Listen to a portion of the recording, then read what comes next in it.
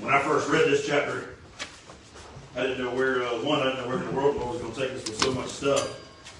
And I sit there and listen to it again. I'm like, man, Elijah didn't get no breaks in the beginning.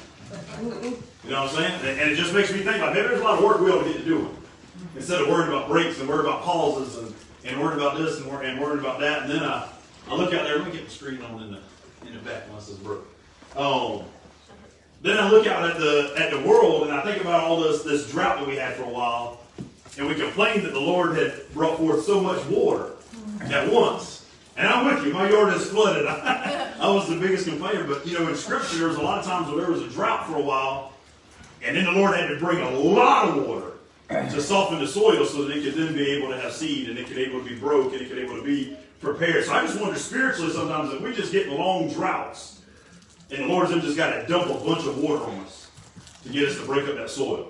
And I guess what I'm thinking of is this. I was scared of where we're about to go. And here's why. And even yesterday, I sitting in my wife's voice and we were trying to think of a post, and she was shutting down some stuff. And I don't want it to sound like this, and I don't want it to sound like that. And we're about to go into 4 chapters of miracles. I mean, miracle after miracle after miracle after miracle. And it's so easy in today's day and time to go through that many chapters in a row of miracle after miracle after miracle, where if you only come during them 4 weeks, you're going to have a precognition. Is that a word? Precognition. If it ain't, it isn't there. You're going to have a precognition of what we believe. And it's that there's always going to be miracles. I want you to understand, like, this is just a section of Scripture. This is not, we're not getting into a real prosperity gospel or any of that kind of stuff. Like, we're taking God's word for what God's word is. Amen. And I point this out because in the fear in me of that, and I sense that fear and hurt of me and worry about it, we're foolish to be afraid of preaching God's word for what God's word says. That's right. You know what I'm saying? Like, we're going to preach these next 4 weeks. There's not going to be any interruptions. There's not going to be any pauses. There's not going to be any, well, we'll skip over that chapter and come back to it later. We're going to go miracle by miracle by miracle. And we're just going to pray that God dumps a flood of water on top of all of us to break up some soil so that we can get some fire going. Yes. All right? Y'all with me on that? Amen. I got 4 people with me, so I'm going to preach to them 4. The rest of y'all, you wasted your hour this morning, you could have slept in. You know what I'm saying? So here's where we're at. Jump into this beginning right here. I just want to jump right in. There's so much to cover. Chapter 4, this woman, the very beginning. Verse 1, it says that she lost her husband, now she can't pay her debt. Now, I can't think of a situation in life where you begin to get more worse than when you lose your husband to death. And then you're so far behind on bills that there's a guy standing at the door knocking because legally he now has the right to take your children as well. Now, we don't have that going on, so we can't really understand. But I need you guys to get into her situation because what is happening is her husband has died. She's so far behind on her bills that there's a guy knocking at the door, literally. You know, well, I mean, not literally, but he's about to literally be knocking on the door, and he's going to say, I'm taking your 2 boys to cover this debt that you owe. That's a heart-wrenching situation, and I glossed over that thing I don't know how many times this week when I read it, and then it hit me. This is the next generation that is being enslaved because of the previous generation. Mm-hmm. And I wonder as a church sometimes, if we're enslaving or getting ready, if the world is outside, the spirit of the world is outside, knocking on the door, getting ready to enslave the next generation, because you and I have allowed the Spirit and the Holy Spirit to flow through us and perform miracles the way it's supposed to be performing, and to light them up and get them excited about what God can do. True. You know what I'm saying? Have we watered down the gospel so much that the flow of the Spirit has stopped, and we've been afraid of chapters where there's miracle after miracle after miracle because we're afraid about how the world will view it. And because we're afraid, we change it up. Amen. You know, you hear people all the time talking about, man, we just need to get some more of that old-time religion.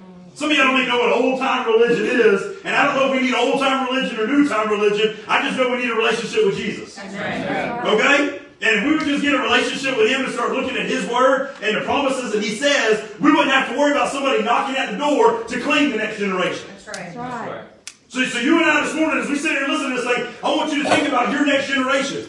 Your children, your grandchildren's children, and as it prolongs. And if we stop the flow too early, there's a spirit outside that's willing to take them.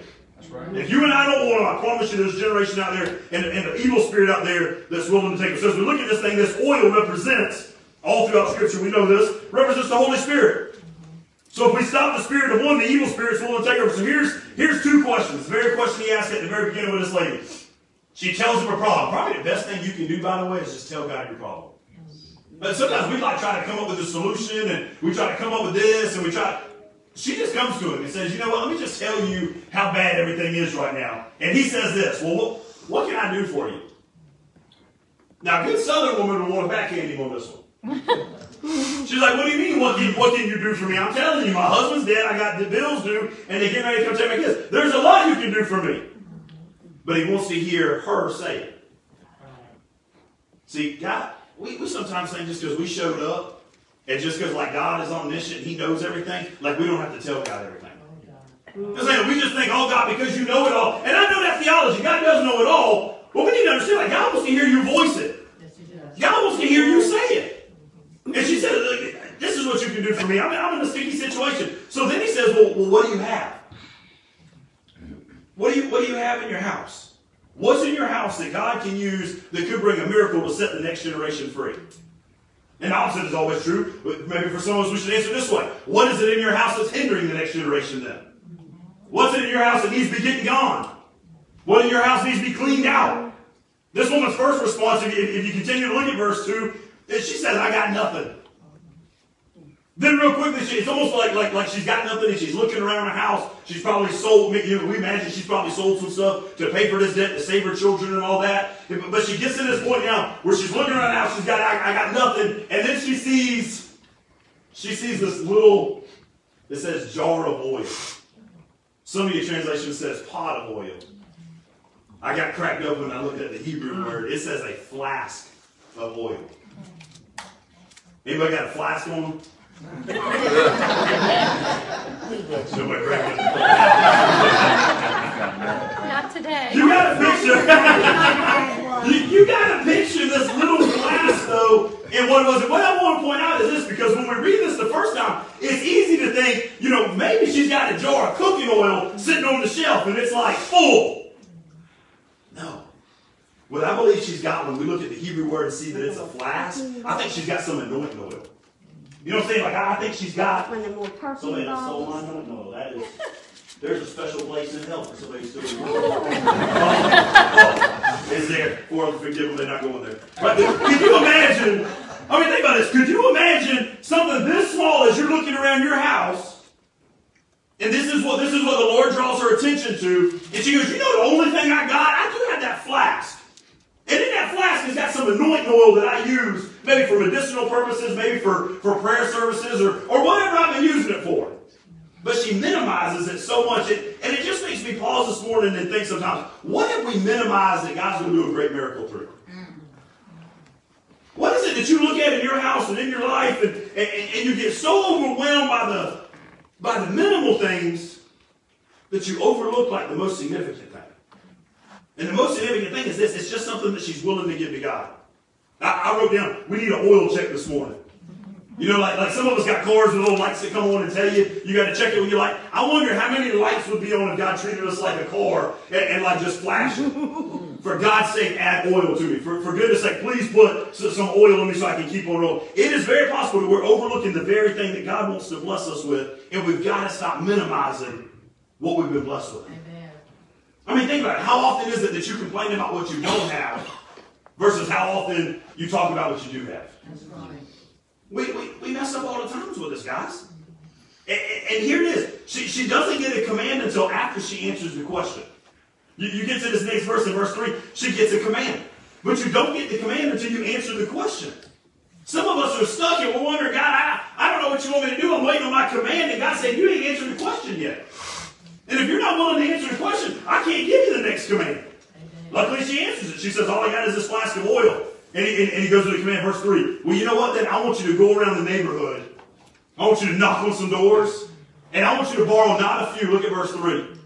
Go and borrow a bunch of empty containers from everyone, from all your neighbors, and then he adds to it. And don't just come back with a couple of them.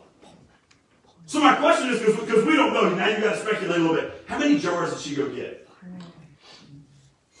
How many doors did she knock on? Could you imagine the awkwardness? The rest of y'all country folks, y'all got like a lot of land, so y'all got to walk far. But let's go to the neighborhood folks over here, right? Could you imagine walking around Bridlewood just knocking on doors? Hey, can I get an empty jar? What? I don't know. It's a good question. What is it for? You know what I'm saying? Like, she had that moment of pause that had to strike her at a moment when one of the neighbors finally said, well, what do you need all this for? I don't know. How many of you would have stopped knocking on doors at that moment? Because see, that's the problem. One person would have asked you, what do you need for? You wouldn't have known, and you'd have been scared to death to make the next step. Somebody brought forth a fear. Somebody brought forth a reality, and you'd have stopped right there. I don't know how many jars she had, but I know it was a lot of them. Because the ending, it says that she was able to pay her debt off and live off the rest of the oil forever. Right? So she didn't shortchange herself, but I think sometimes we shortchange ourselves. Yes, we do. How many jars did she get that was probably full of trash? I mean, if you go to borrow something, let's just be honest. The holy section won't, but us country people will, right? Somebody comes over to borrow something, you're not going to give them your best jar, right? You're going to give them some leftover jars. Right? Some jars that got maybe a little bit of sugar, a little bit of flour, or a little bit of this left in it, or a little bit of that left in it. All right, for all I know, y'all got, like our house, y'all, hopefully y'all's husbands has bought y'all some flowers, right? So y'all save all those vases across the top. Y'all got them? Any woman that doesn't know what I'm talking about right now, her husband ought to be at the altar before the end of the day. Right? But we got them all lined across the kitchen, right? And I wonder how many of them full of dust and spider webs and who knows what else the kids snuck up there and dumped in them before they got up there. I wonder how many of them is what people grabbed and handed her at the door and said, you know what, here, take this one. And as she and the boys probably walked back, they looked inside and went, man, it's full of trash. And Elisha said, I need empty jars. So they had to empty out the trash while they were walking. Or maybe after the first one full of trash, they said, you know what, this is dumb. I'm not going around asking my neighbors for the trash any longer. What stops you from keep on moving forward? This lady and her kids, they don't stop, man. They didn't let fear, they didn't let a lack of understanding, they didn't let none of it. And here's the big lesson. Your determination, your magnitude determines the magnitude of your miracle. That's right. However many jars they got is how many the Lord filled up. Right? We won't got to do great things and we cry, oh, I missed the miracle days and all that kind of stuff. I wonder if God's just looking down saying, I need some vessels to dump the miracles in. Amen. Let the miracles have stopped because the vessels have stopped. Or the miracles have stopped because the vessels are so full of their own stuff that there's no room for me anymore. Right? We got to make room, man. I don't think the problem is God's ability. I think the problem is we've been giving little vessels. So we get little miracles and little things, right? The more vessels they supply, the more empty vessels they supply, the more it can fill. It's kind of like the ditches last week. The bigger they dug them, more water they could go. Right? More water that would flow. The problem is available vessels. Look at this in verse 6. The oil said it didn't stop until they ran out of vessels. Verse 6, this lady looks at her sons, and I just wonder, like, have you guys ever pictured this scene? Like, we probably read it a bunch of times, but I wonder, like, how often we've actually pictured this lady pulling out her little flask. I don't know if that's where y'all keep them, but that's, I've seen movies, right? And she pours out this little flask, and she's dumping it into the jar, and like it goes to get to the top of the jar, and she's like, man, this is cool. Hand me another one. And they switch it over. That one fills up, and that was cool, and another one. And she just keeps on doing it until she gets to this moment, verse 6. And when they were all full, she said to her son, bring me another one. And he replied, there isn't any more. And then it just tells us the oil stopped. The oil didn't stop. The oil didn't stop. God's miracle, God's blessing didn't stop until the demand for the supply stopped. Do we get that, guys? We're missing out on some stuff because our demand for the miracle has stopped. And God says, you know what? If you don't have a demand for it, what can I do, right? As long as there was vessels, the oil kept on flowing. Now, I was thinking about this week, and y'all know I get a lot of visual stuff when I'm reading, right? And the first thing struck me is this. We got a customer that gave us a Keurig machine.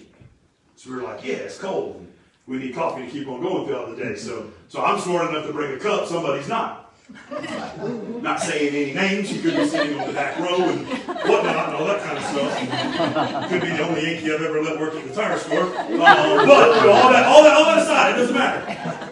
He didn't know to bring a cup. So like I filled up my cup and he goes, oh, it's smelling good in there. I said, yes, it's nice. And we're going on through it. I'm sipping on my cup and he's got to go get a bottle and cut it. Any rednecks in here know what I'm talking about, right? We've done this.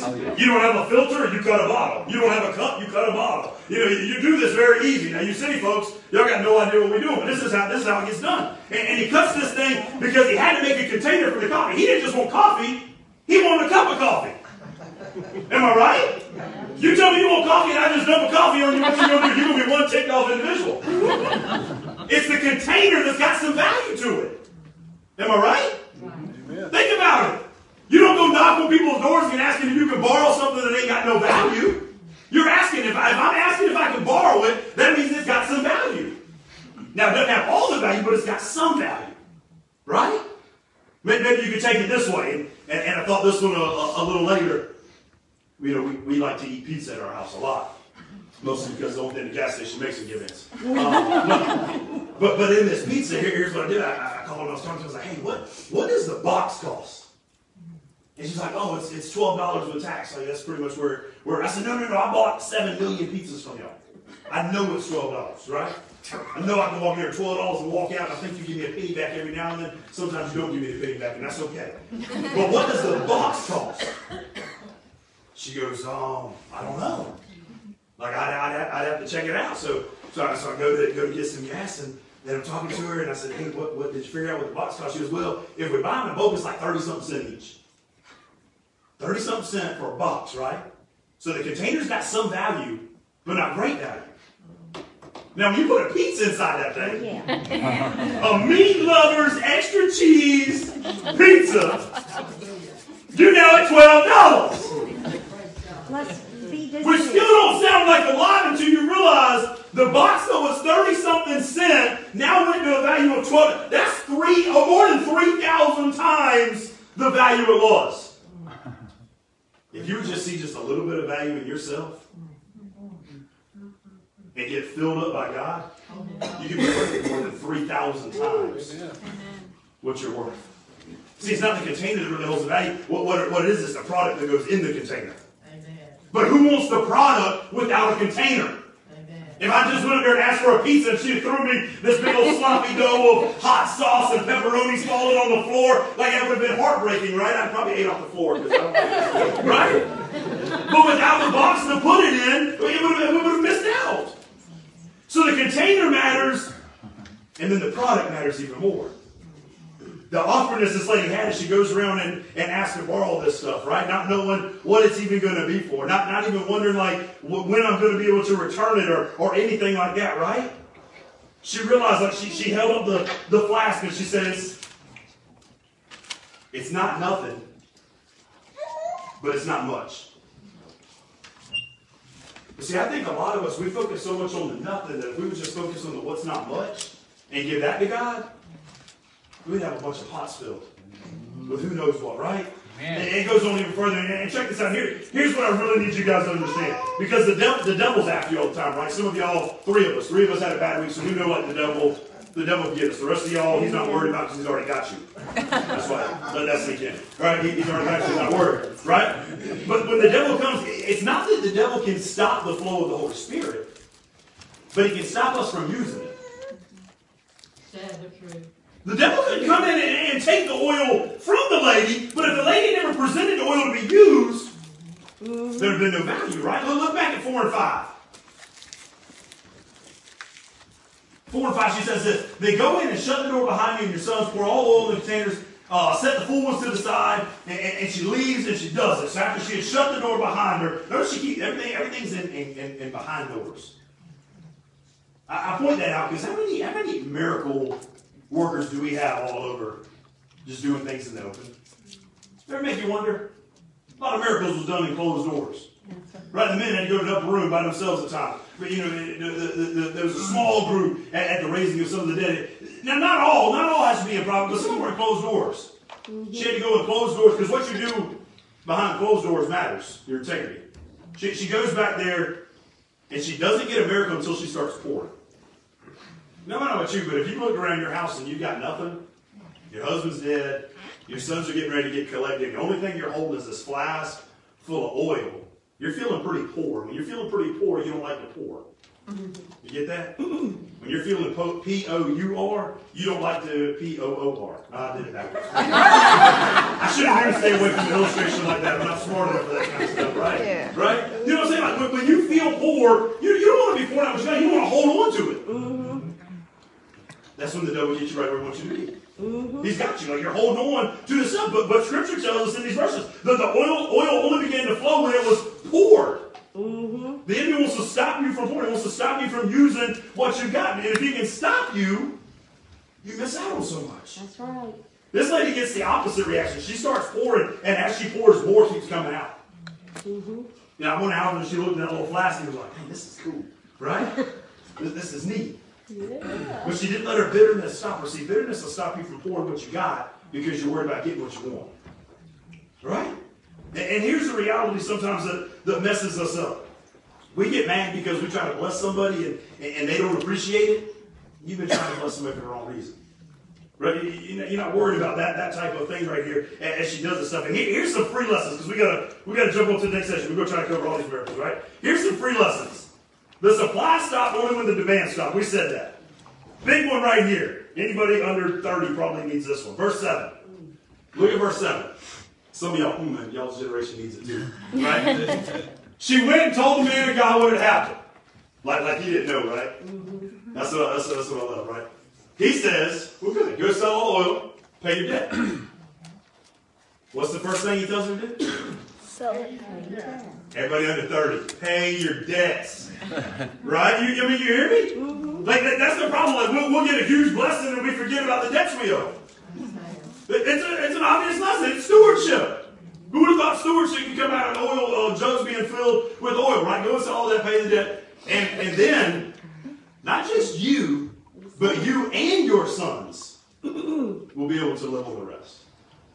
This lady, gets so much blessing. She asked for what? To help with debt. What's she get? She gets enough to meet future problems that she didn't even know was going to come about. Can you imagine? I don't know if they got bills in the mail like we got, but can you imagine like she's sitting at the house, all the debt is paid, and then like another bill comes in that she didn't even know was going to come? And then she's reminded, I got a little bit of oil, let's use that and pay that one off, right? Like future problems that are coming, he's already equipped her with enough to meet the need. Sometimes we think God just came to pay our debt and that was it. We're missing the fact that he came to do so much more than just pay a debt. Right? God always goes above and beyond what we're thinking. And when you look at through Scripture, man, and those vessels that were filled by God, I was listening to a guy talking about vessels being filled by God, and he pointed out Mary. Now, I was thinking about Matthew, with the men's study, and 42 generations God had been searching for a little girl. That's a long time of searching, man. And finally he finds one. And then I'm thinking like pregnant women, they develop this thing where like they kind of walk a little different. Yeah. You know what I'm saying? Like they ain't quite as smooth as they once were. They begin to waddle a little different than they had before. And I'm thinking, man, when God fills a vessel, we should walk different. And then I think like a pregnant woman, like she can't have certain things. So like she's got to deny that stuff. And when we get filled with God, there's certain things we got to deny. I don't know, and when God fills a vessel, like things begin to be changed about the vessel. Right? And that's what we see happening, not only through Mary, but through any of the men and women that have been used by God in Scripture. So the question for the end of this section is what if the measure of which you received God was based completely off your desire for Him? How much would you have got this morning? Right? The measure of what you receive is based off your desire. It's one thing to wish for something. It's another thing to deeply desire something. Right? It's two totally different kind of things right here. And then I love the fact that Elijah made her do it. We get in a trap sometimes with people who are in rough situations and we want to do it for them. Elijah said, I can't do it for you. I can only tell you what to do. He tells you, you go get some jars, and then you just start pouring oil, and then you go sell them, and then you pay the bill, and then you save the rest. It's all on her. And maybe that's just a lesson for us. Maybe we need to realize, like, you can't do it for everybody. You can train them, you can teach them, but at some point, you just got to do it. And then the other thing, like when she's pouring this flask, man, I'm never going to get to chapter number 8, right? When she's pouring the flask, how long did it take for a little flask to fill big old jugs? Probably not long. Probably not long. You tell me right here into a jug. I don't know how big of a jug they gave her. Let's say they gave her a flower pot at one house, and then they gave her like a little cup at another house, and she's got all this thing. You're going to tell me pouring out of this little thing, right? I don't know what kind of alcohol you be drinking, but most people pour out of a flask. It is a slow pour, right? So you got a slow pour going. How long did it take for the jars to be filled up? But it's a miracle from God. Hours. It took hours. You know why? Because God's not testing us. God wants to make sure. Man, it took days. I don't know how long it took out of the jars she had, right? But the point is, are you willing to keep on pouring, even if it's a slow process? Yeah. Yes. Are we really? Oh, yeah. See, it's easy while we're in church and excited to say, oh yeah, I would do it. But what if you were the one pouring the flask? What if you were the one that then had to go sell the vessels? What if you were the one that had to put it on Facebook Market and deal with all the calls and the text coming and everything, right? Would you do it? See, I think we miss out on so many questions because we're not willing to do the work. It was a prepared vessel that was gathered, emptied, and ready to go. All right, let's jump forth to the next one. Verse 8 through 10 starts this next one, right? 8 through 10, you got a lady. I'm going to try to sum someone else and think you ahead for reading, right? You now got a lady who's sitting on her front porch, and she's watching. She's not walking yet. She's watching. She's not washing either. She's watching. By the way, if I say Elijah or Elijah, keep in mind it's all Elisha, right? Because Elijah is dead. All right, so Crystal said, you be saying it so fast sometimes, like they don't know which one you're talking about. Elijah is dead. We ain't talking about it no more. Okay. All right, so now we're all Elisha. There you go. Right? So she's sitting on her porch, and she's watching this guy. Man, she's watching this guy walk back and forth. I don't know where he's walking back and forth to now. He goes to Mount Carmel a lot. We know that. Yeah. Right? When you've had your biggest miracle, you return to that spot, by the way. That's cool.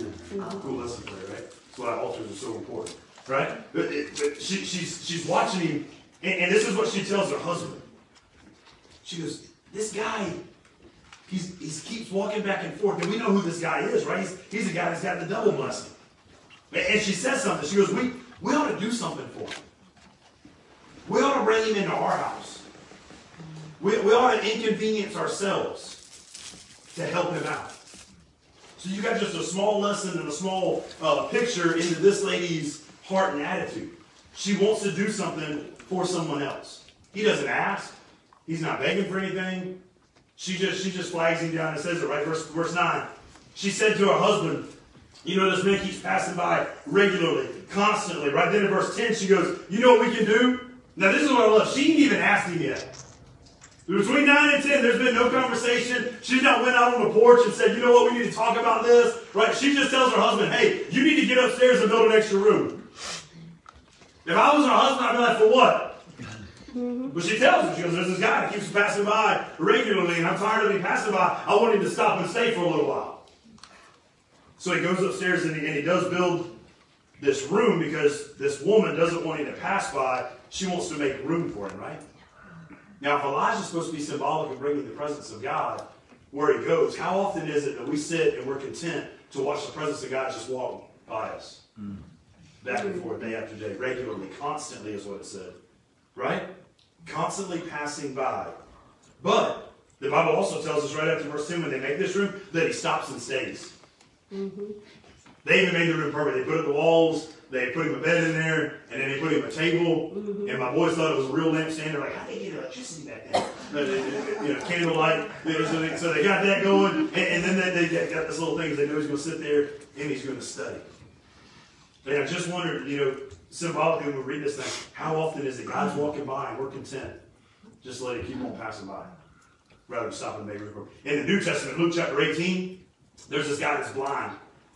Verse 37, he's so blind that he has to ask people what all the noise is about. Right? And he says, well, what's all the commotion going on in the town right now? And some of the people tell him, oh, that's just Jesus passing by. Now he hears the word Jesus passing by. In the very next section of the verse, it says that he yelled out for Jesus to stop. Now that sounds cool, right? And that's great. But all the people will get in your way. There's a lesson. All the people come up to this blind guy and are like, hey man, you need to quiet down. You need to shush. Like you kind of being loud and obnoxious and getting in the way. You know what the blind man did?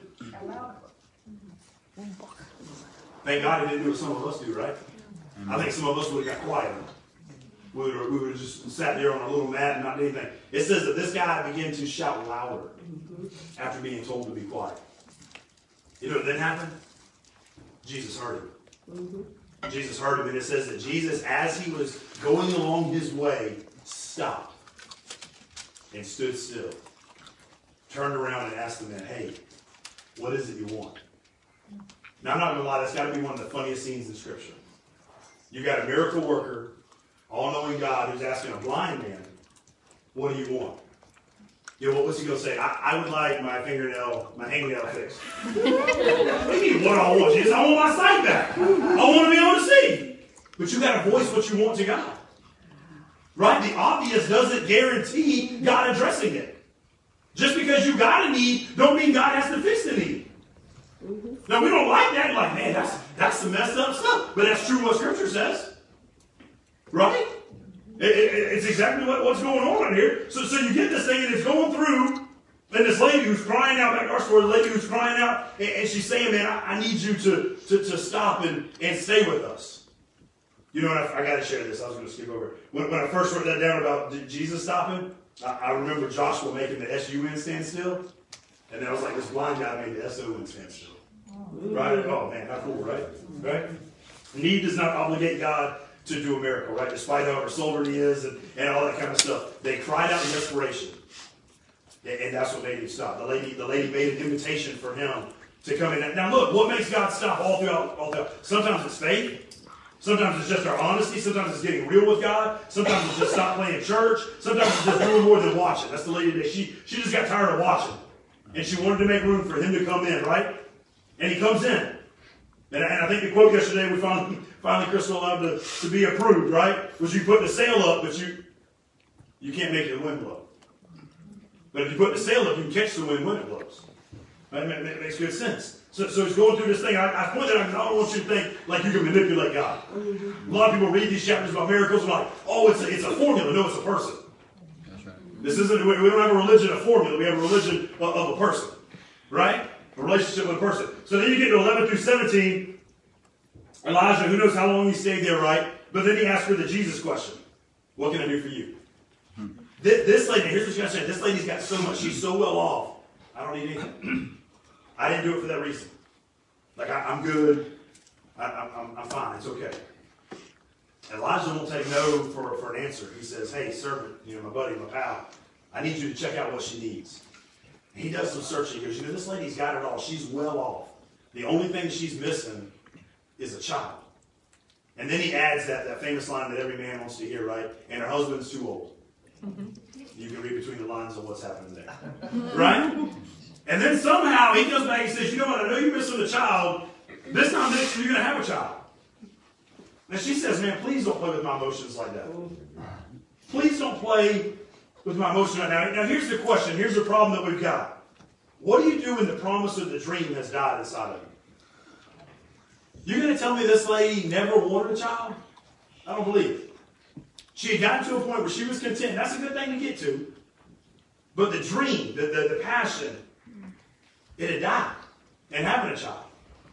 And Elijah knew it, and whether it's just by God telling him or giving that idea through the servant or whatever it was, and he promises this, and she says, man, please don't do this to me if you're not being for real. Like, don't stir this emotion back up in me if it's not going to be the real thing. Sure enough, a year later, she's got this boy. And then some years pass, and we don't know how many years pass, but we get 18 through 21, and we got this boy working in the field with his dad. And heat stroke gets him. I think it's heat stroke. I don't know what it is, right? Something gets him. Something gets him while he's working in the field. He gets a headache, and the dad says, man, you know what? Take him back to his mom. Mama's holding him, and while Mama's holding him, he dies in her arms. The thing she was afraid of is exactly what's now happening.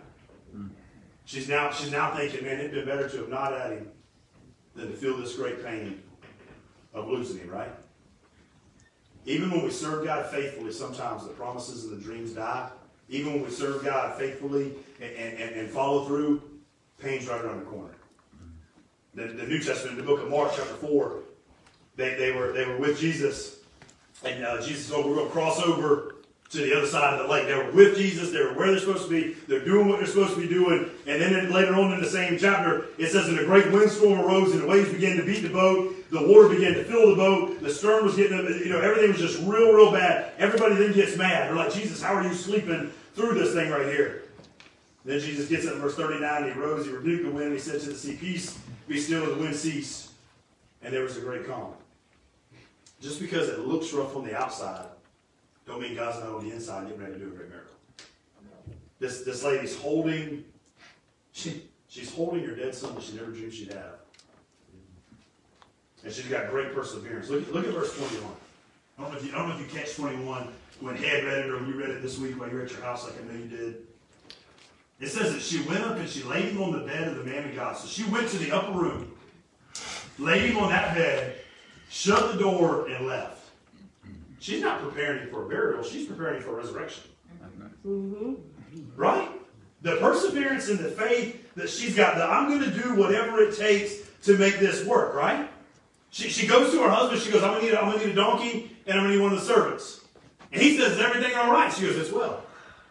Her son is dead upstairs. This woman's mindset is still as well. Right?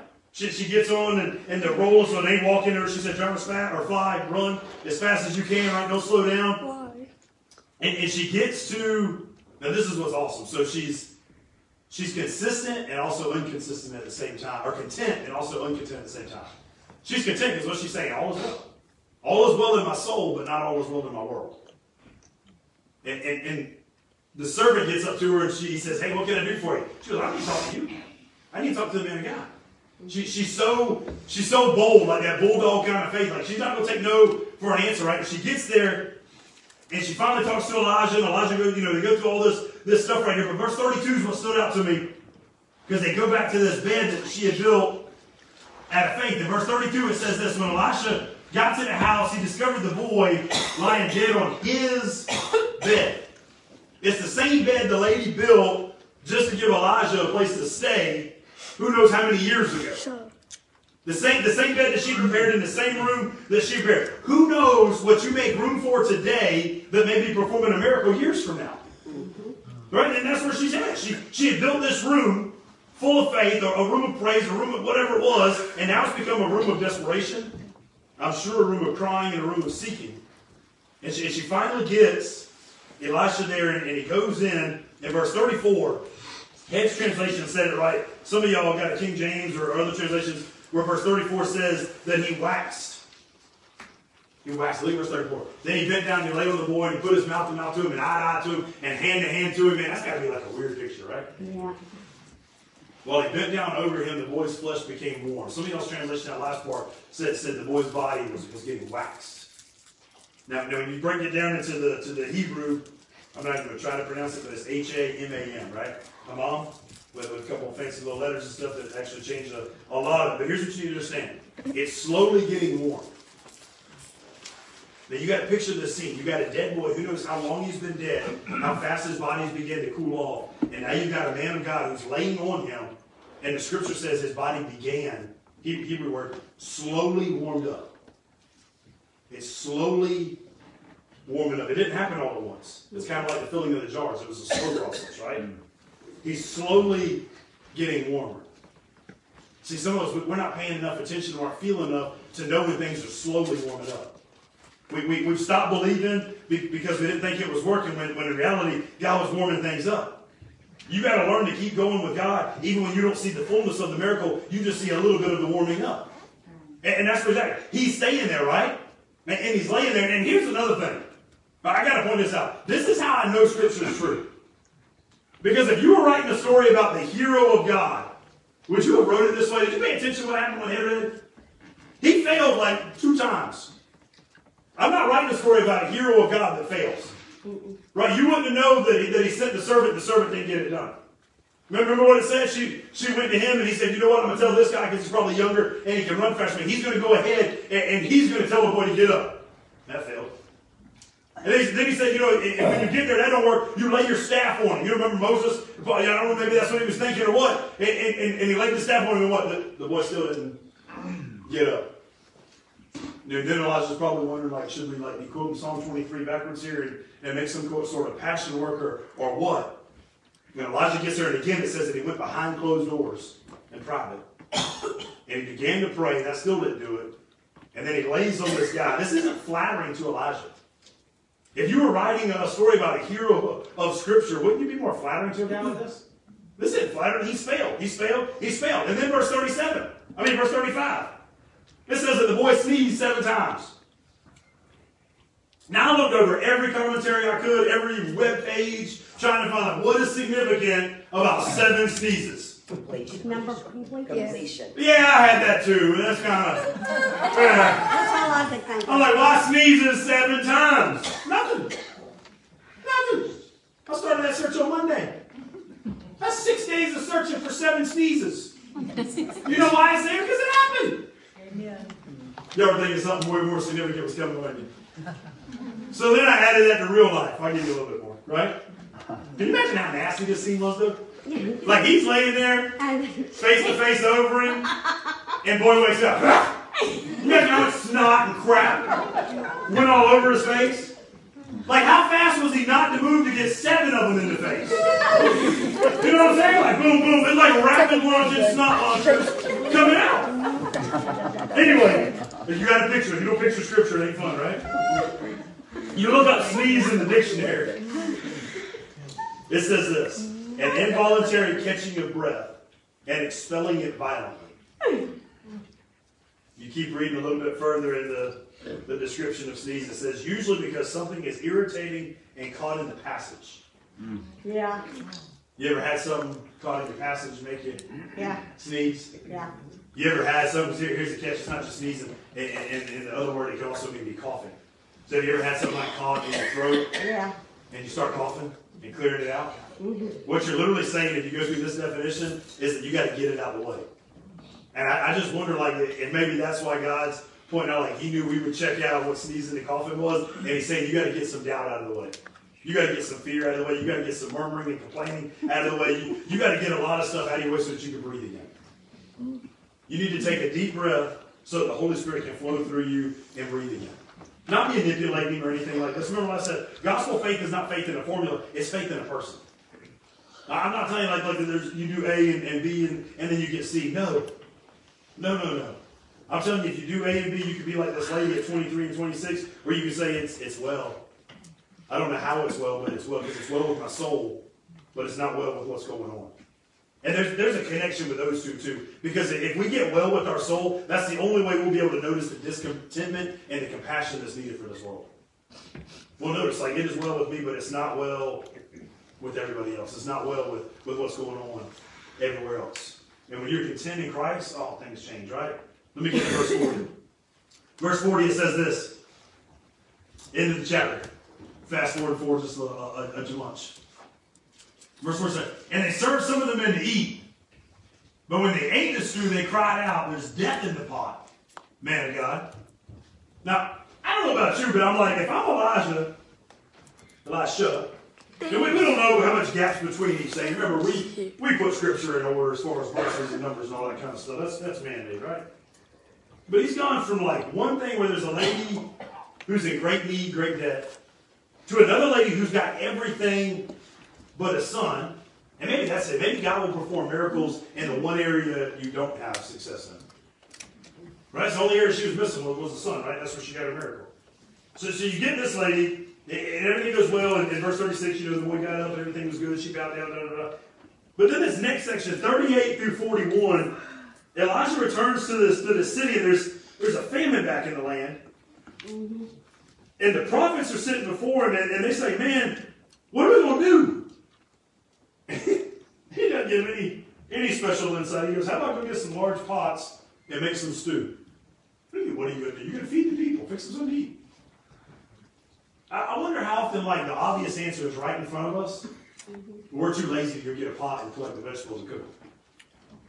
But there's nothing big at the beginning right there. He just tells them, go get a pot, cook some stew, and start feeding people. Oh, why didn't we think of that? Because we're lazy. You know what I'm saying? Because we're lazy. So then they even, it's like after the obvious answer takes place, and it's working out, they still want to find a problem, right? So verse 40 it says, and they begin to serve the men to eat, and there's something in my pot. Now, I don't know what death in the pot was, okay? Maybe it was a rat tail, maybe it was a toenail, maybe it was a hair. I don't know what was in the pot, right? Gross. But here's what happens. Elijah then said, get some flour. You got to picture this. He doesn't empty the pot. He doesn't throw it out. He doesn't wash it. He doesn't even clean it. He says, let's just get some meal, some flour. Let's throw it in the pot, and then let's serve it to the people to eat.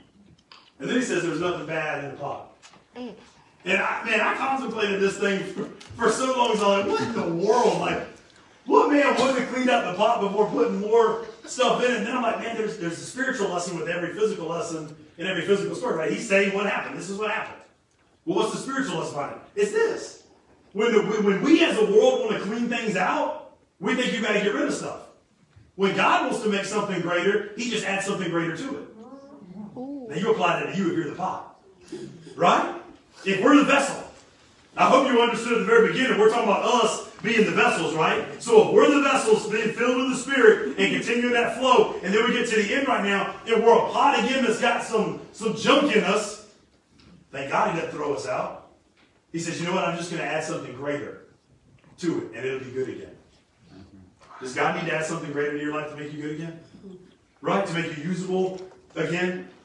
And here goes to the very end. Just so y'all don't tell me I left out anything, right? 42 through 44. A man came and he brought the man to God on the bread of the first fruit. So he's bringing his tithe, right? He's following the way he's supposed to. 20 loaves of barley bread, newly ripened grain in his knapsack. And he said, give it to the people so they can eat. The man of God said, give it to the people so they can... the man of God said, give it to the people so they can eat. And the servant said, give it to the people so they can eat. I've got over 100 men. What he's saying is this, I don't really have enough food to feed 100 men. Elijah says, I didn't ask you how much you had. I asked you to start feeding the men. So we kind of get a picture like Jesus in the New Testament. You know, remember all the disciples and they came up with all these solutions? Do you remember that story? Do you remember the solutions they came up with though? Like there was one of them that said, this is impossible, we can't do it, let's just send them home. Mm-hmm. How often we try to just get rid of our problems? Mm-hmm. That's what he was doing. He was trying to get rid of the problem. Let's just send them home. Then there was Philip. Gotta like that guy, he's got good business sense, right? He calculates how long it would take to raise enough money to get enough material to feed everybody. He was a bookkeeper for a period. That was his job, right? So he does it. And God's like, the solution's not in finance. The solution's in me. The solution's in what you got. So then you got the third guy, and he at least comes forward with what he's got. He's like, it ain't much, but I did see this little boy walk around with a Happy Meal. Right? Like, I don't know how we're going to feed thousands of people with a 4-nugget meal and some french fries, but that's what we got. And then you got Jesus who said, give me the Happy Meal. And then he puts them in baskets and he says, go out and feed the thousands. Mm-hmm. Your solution sometimes is the small thing right in front of you that you overlook. I wondered why God allows so much. Now I know man put the chapters and the numbers and all that, but I'm a firm believer. Not that they're locked down or anything like that, but I'm a believer like these men that put these numbers, chapters, and verses and all stuff, they prayed. And I think they did the best they could to be led by the Spirit to divide stuff up the way it is. So I went like, why did God inspire them to get all these miracles in one chapter? And it's like, you got so many things that are connected to these miracles. From the very beginning to the very end, you got it's the little thing that God's going to bless and do a great thing with. And I think sometimes like we totally miss the fact of God always doing more. I mean, look at the very end of this thing. What does he say? Not only are you going to have enough to feed them, but there's going to be leftovers. Mm-hmm. So he said it before them, and he did, and then it even proves it. Verse 44. So they ate before them, and as the Lord had promised, they ate, and they had the leftovers. Jesus didn't just come to pay your debt, guys. He came so that you can have life and have it abundantly. Amen. He came so that you can have more. He came so to continue to be blessed day after day. If you'll just grab a hold of the little things and hand them over to him and surrender over to him, right? Have you set the sails? Have you even brought vessels to the Lord? See, sometimes I think we get stuck on complaining that we hadn't seen God do stuff. But I wonder, do we even have the faith to set a sail when the wind ain't blowing? To bring vessels all we got is a flask. To build a room when we ain't even asked the guy if he wants to stay yet. Right? Maybe a lot of us are even like the blind guy. The blind guy in the book of Luke, where the people are telling him, you just need to quiet down.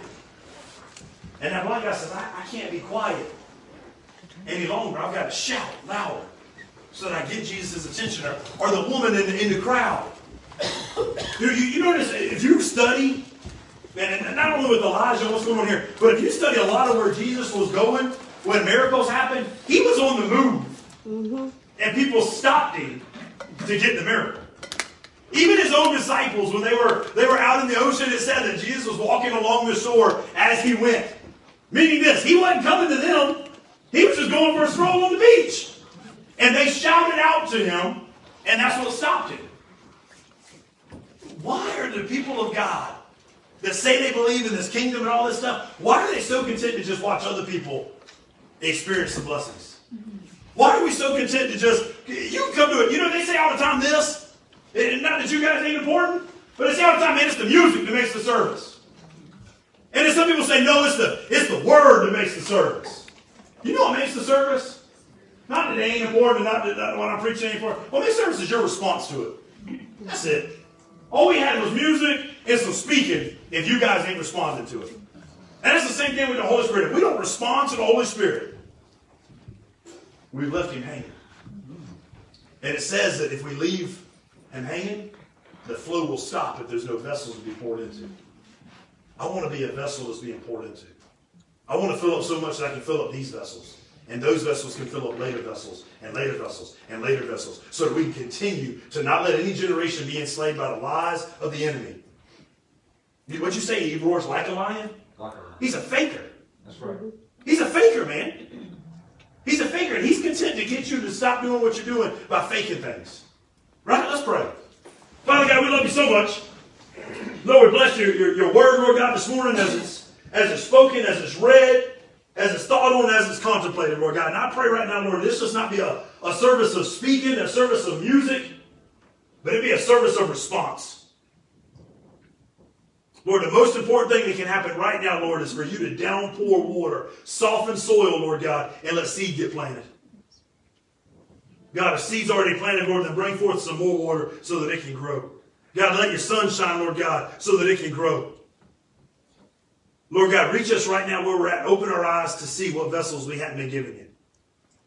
What containers are so full that need to be emptied so that they can have room for you. Where we need to make room for you in our life, Lord God. Where we need to open our hearts to hear from you. Where we just need to be obedient when you tell us to do something. So we will do it without fear, without worry, without doubt. And Lord God, I pray you open our eyes to see that when we do all that we're supposed to do, Lord, you bless far more than we could have ever asked for. And you keep on blessing for the future. In your great name we pray. Amen. Amen.